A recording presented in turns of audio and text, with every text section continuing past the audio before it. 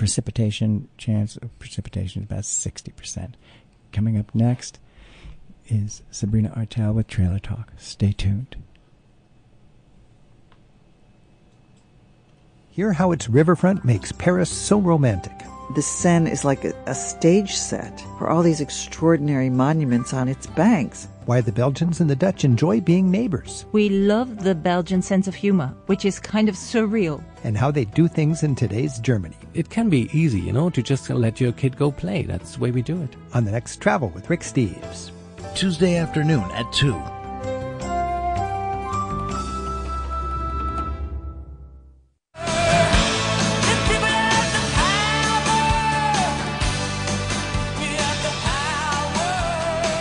Welcome to Sabrina Artel's Trailer Talk.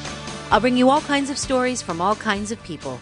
Whether it's a live public conversation and we're speaking from the kitchen table of my 1965 Beeline travel trailer, from the studios or on the streets, please sit back and enjoy the conversation right here this time every week. We hold these truths to be self-evident, that all are created equal and endowed by their Creator with certain inalienable rights, among which are life, liberty, and the pursuit of happiness. We need a nation, joined heart to hand. We need a nation where we understand that we are a nation. Come together, heed the call.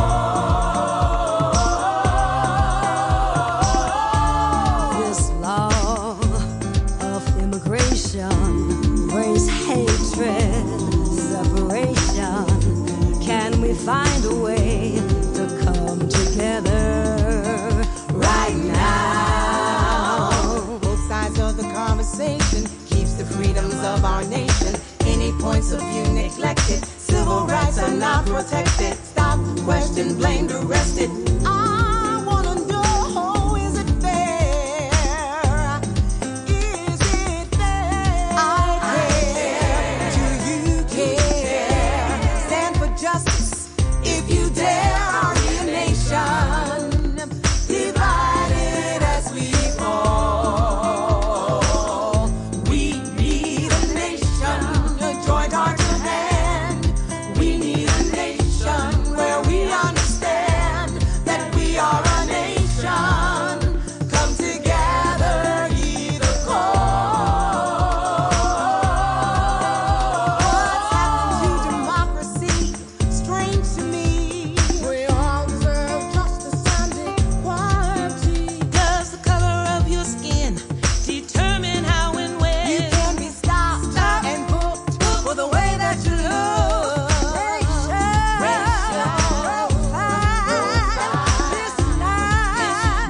Freedom's life. Got to be the time to come together.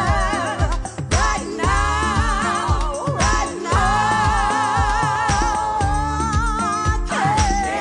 Do you care? Stand for justice if you dare. Are we a nation divided as we fall? We need a nation, join on to hand. We need a nation, we understand. We are a nation. Come together, heed the call, heed the call. Land of opportunity, freedom, and equality. I'm just trying to be free, they want to bottle me. We're all victims to the immigration policy. We need change, you can save the apology. We need help in Arizona cause. Things won't improve with the Arizona law.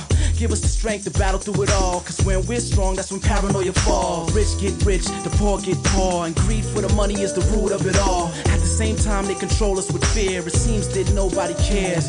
Yo, the rich get rich and the poor get poor. The greed for the money is the root of it all. At the same time, they control us with fear. But it seems that nobody cares. Yeah.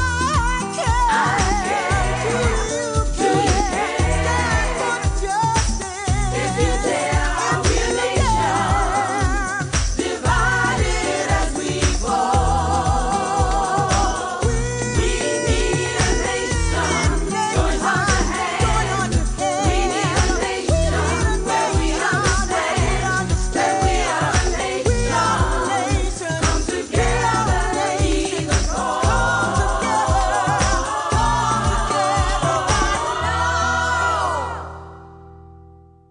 As we face a national crisis with this new administration, I wanted to share what House Democratic leader Nancy Pelosi said on February 2nd. She called President Donald Trump's chief strategist a white supremacist, saying that he had no business serving on the National Security Council. Steve Bannon, the former head of Breitbart News, allowed that website to become a platform for white nationalists. Pelosi continues, "What's making America less safe is to have a white supremacist named to the National Security Council as a permanent member."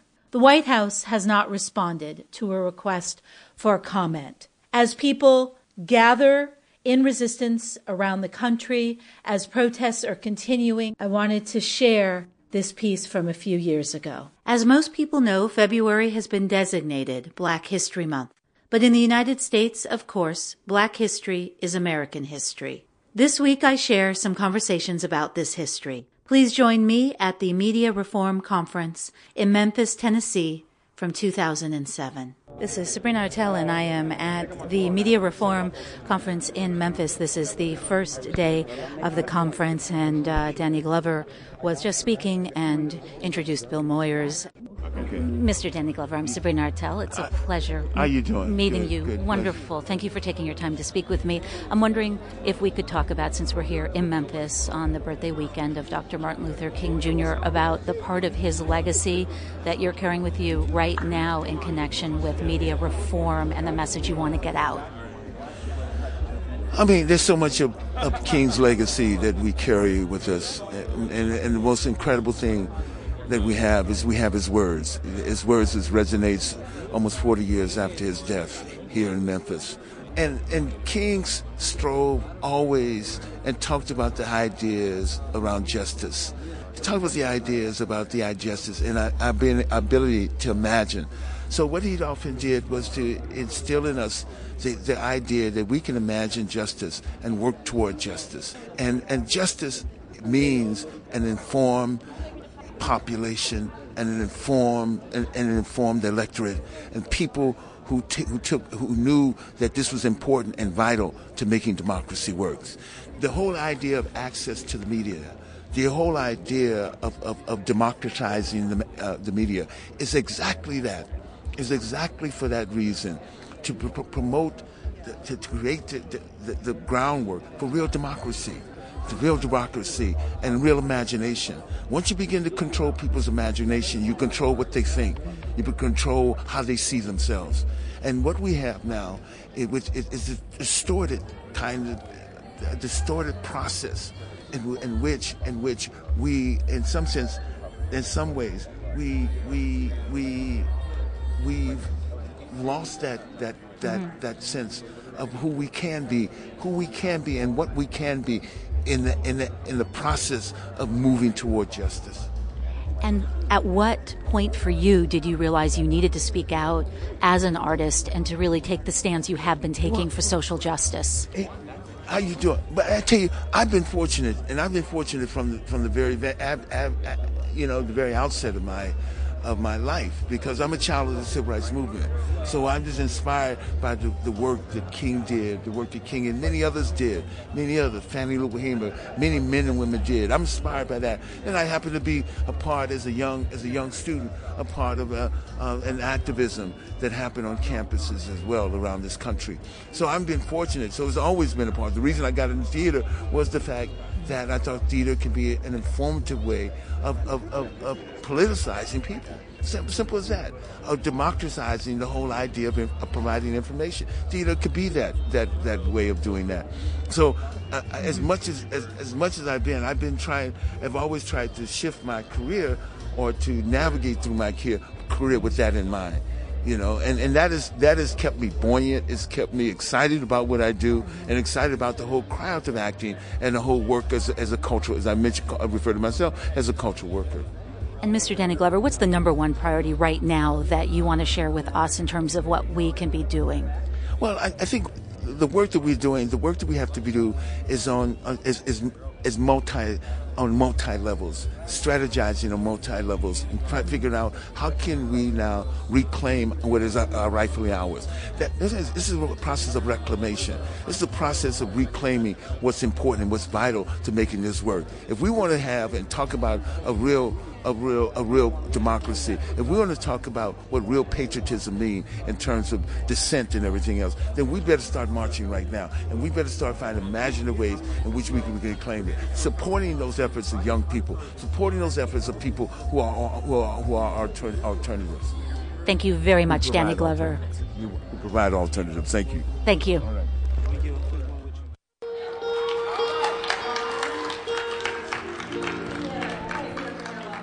Good time tonight. Is Judge De'Army Bailey in the house tonight? We love you, Judge. This is for my friend Kate and Yolanda from Free Press. We love you. A change don't come.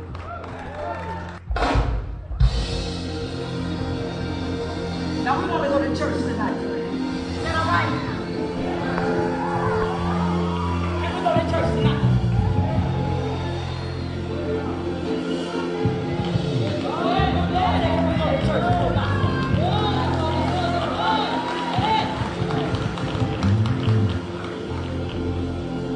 Come on, put your hands together for us.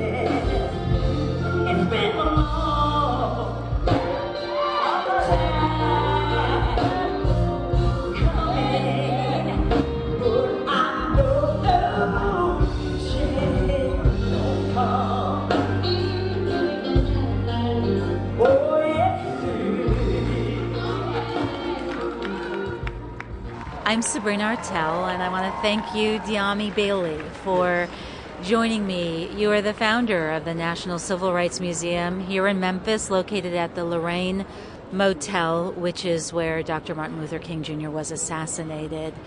Could you share with us how you had this idea to locate the museum here and what the process has been? And might I add that I was at the museum yesterday.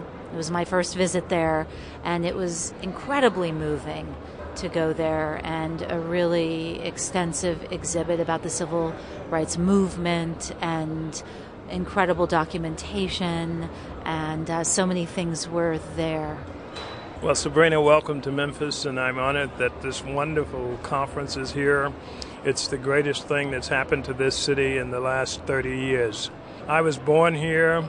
I went down to Southern University in Baton Rouge in the early 60s, and I got caught up in the civil rights movement, the sit-in movement. I was expelled from college there.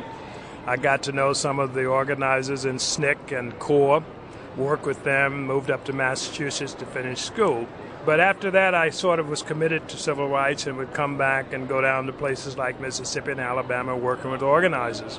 After law school, I worked a year in New York out of the offices of the American Civil Liberties Union, the national headquarters, but working with a separate group organizing law students to do civil rights work in the South.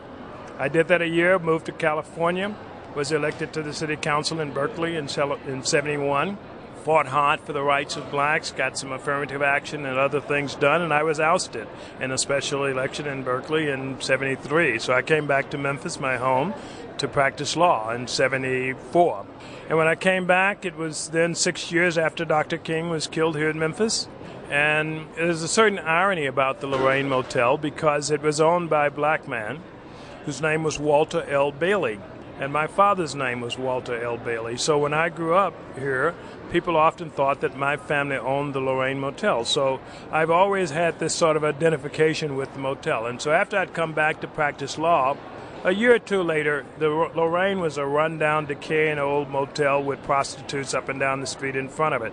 And I saw Mr. Bailey coming out of a laundromat one day, and I asked him what was happening, and I started working with him to try to help him organize a project to rehabilitate it.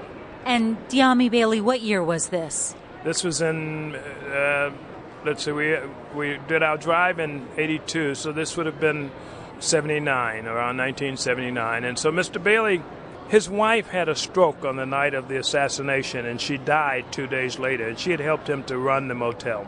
So he had trouble trying to keep all of the business straight, and they foreclosed on him.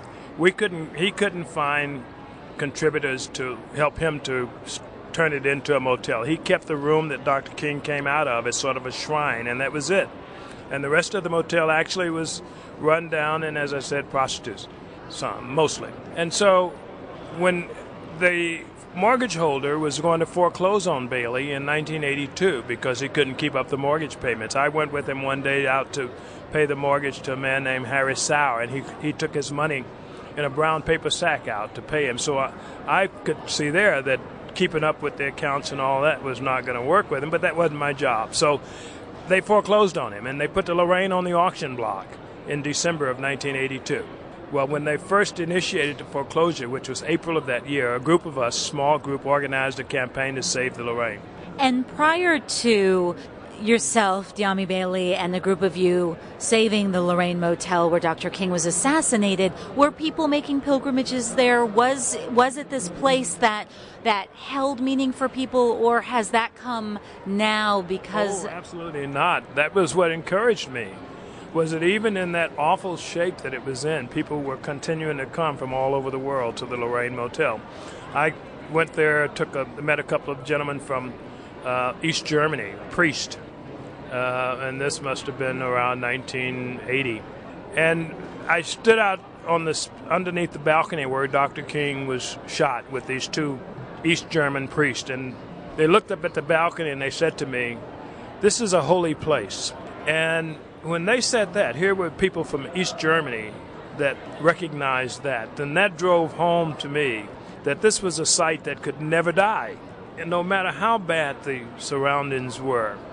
And so I knew, whether it was through what I did or what somebody else did, that this site would ultimately come to life and carry forth the spirit, not just of a dead man king, but the spirit of a movement. And if you will notice throughout the museum that I was committed not to creating a museum to honor King, but rather to create a museum to carry forth the message of the movement.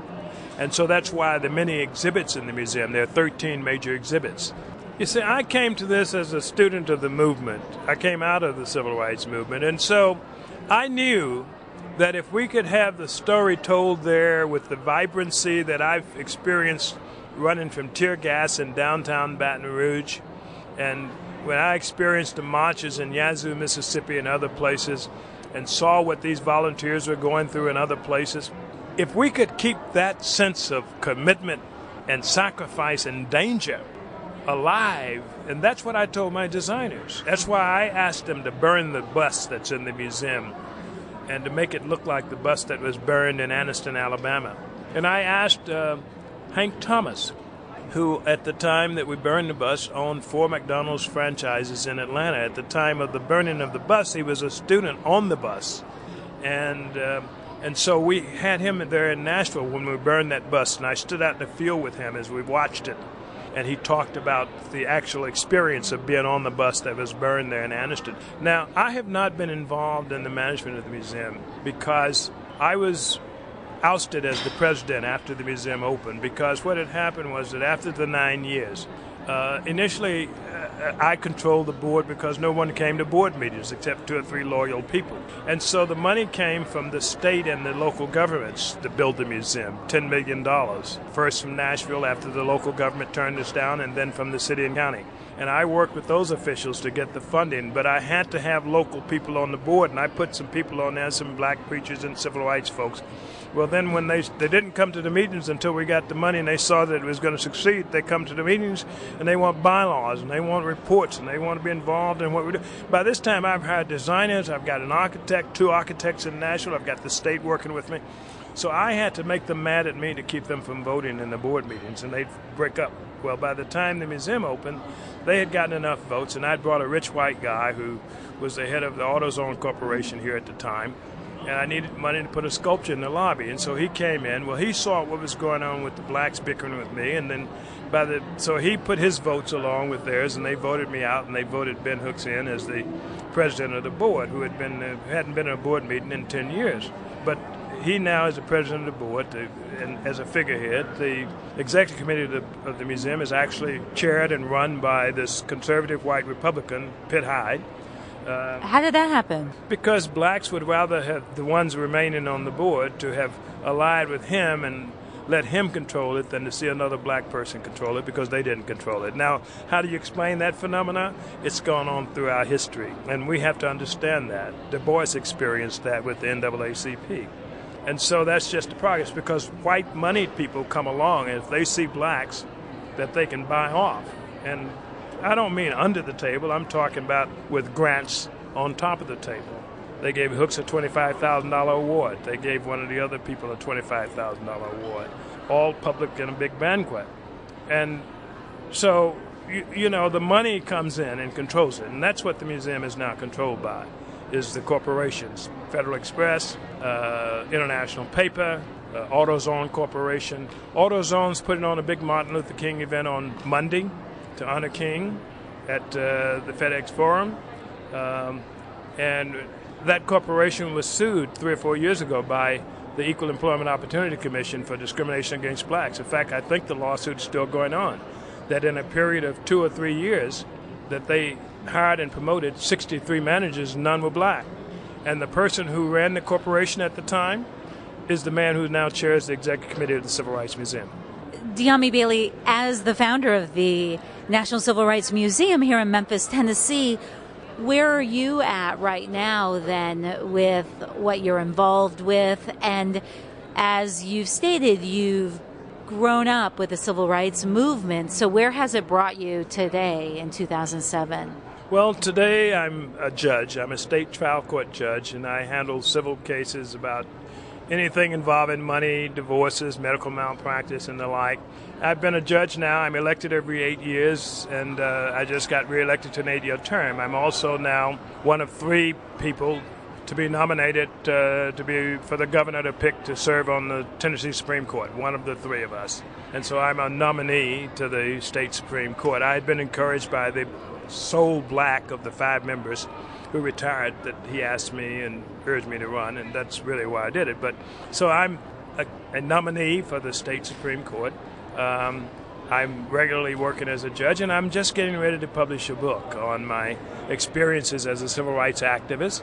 It's called The Education of a Radical, Memoirs of a Civil Rights Activist. And I just I asked Nikki Giovanni to read it and do a preface for me, and she wrote me back yesterday with a preface that is just beautiful. And in it she says that The Education of a Radical by Dyami Bailey gives a fresh insight into the young men of the 60s. We all know their actions, but now we have a voice to enlighten those actions, a strong, uncompromising voice that yet dreams of a better America. Judge Bailey has experienced the ugliness of both racism and fear, yet he has not stepped back. What a wonderful life to share. And she goes on with another paragraph about the book. So this will be my preface in the book. So I'm working on that project to publish that. Actually, I want it to be a trilogy. The first one will deal, as I said, with I was kicked out of college at Southern University in Baton Rouge as a civil rights protester in 1962 and went and finished school in Massachusetts. That's when I met Danny Schechter, who I spoke to earlier. Danny's an old friend of mine from the 60s. And then once I finished college there and finished law school at Yale, spent a year in Manhattan, I went to California, and I got into politics in Berkeley. After practicing law a couple of years, I was elected to city council. And I pushed for black rights, and I was ousted from the city council in a recall election. I was recalled from the city, only person ever recalled in the history of Berkeley. They said that I was introducing race into the politics of the city, and that I was causing disturbances, and the council couldn't function, and things would break down in disarray. That was a prelude to my work as chairman of the board of the Civil Rights Museum, by the way. And then you just decided to become a judge. Just make life easy. So, in this position now, as a judge, are you finding... I'm curious about that, because there are a lot of also restrictions as a judge. Well, I don't fit the mold. I do a little acting, too, as a hobby. I was in The People versus Larry Flint, and I organized a premiere of the film in Memphis. And I got criticized by our judicial administrators for doing that. So, you do occasionally run into some criticism. But overall, I'm very astute about, at least I try to be, following the rules. They don't keep me from voicing my opinion and being my own man. And I have strong support with the voters I'm voted in. Now, in this deal with the Supreme Court, that's appointed by the governor, so that's become very political and complicated. But as to my regular job, the voters vote for me, and they like me in Memphis because they've known me a number of years. They know what I stand for, and they vote me back in when I run for office. Is there an issue? Is there something that is the most important thing for you to voice right now? Yes, absolutely. Black people have lost our way. We've got children raising children who don't have values, the parents themselves. And I don't say that in a judgmental way. I say that, unfortunately, in an analytical way. That we've got all of this crime, and these black kids are gang banging and busting each other in the head with these pistols, killing people over nothing.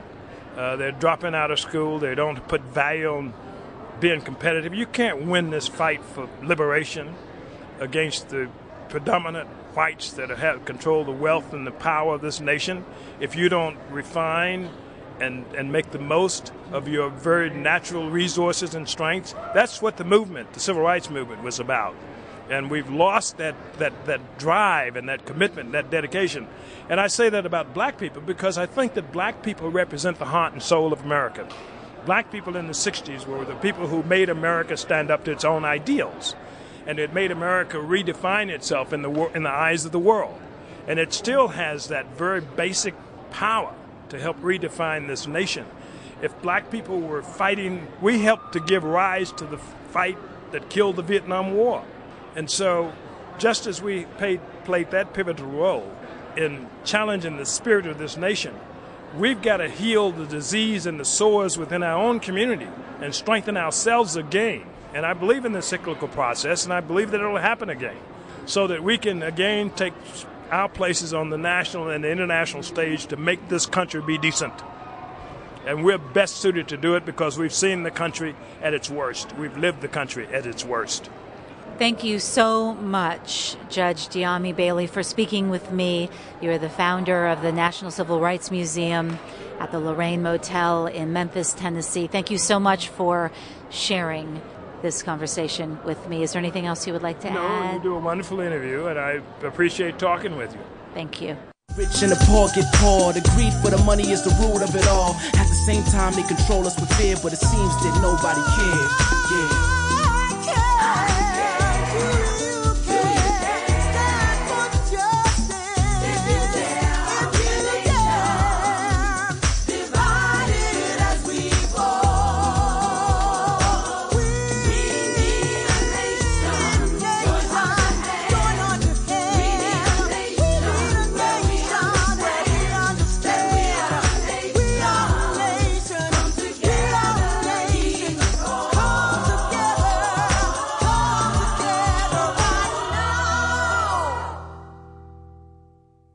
From the kitchen table out on the road, I'm Sabrina Artel.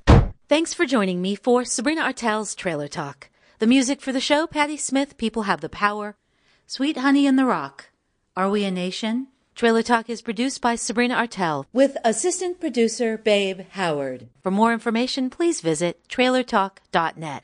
Thank you all who joined me in these conversations. I'm Sabrina Artel. Safe travels.